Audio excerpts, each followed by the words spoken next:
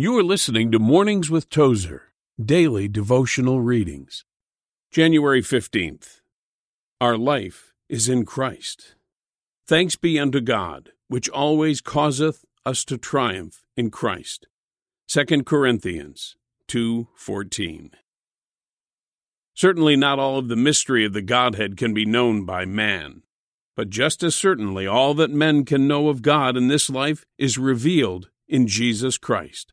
When the Apostle Paul said with yearning, "that I may know him," Philippians 3:10, he was not speaking of intellectual knowledge.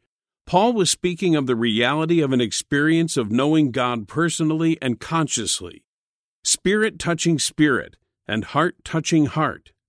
We know that people spend a lot of time talking about a deeper Christian life, but few seem to want to know and love God for himself.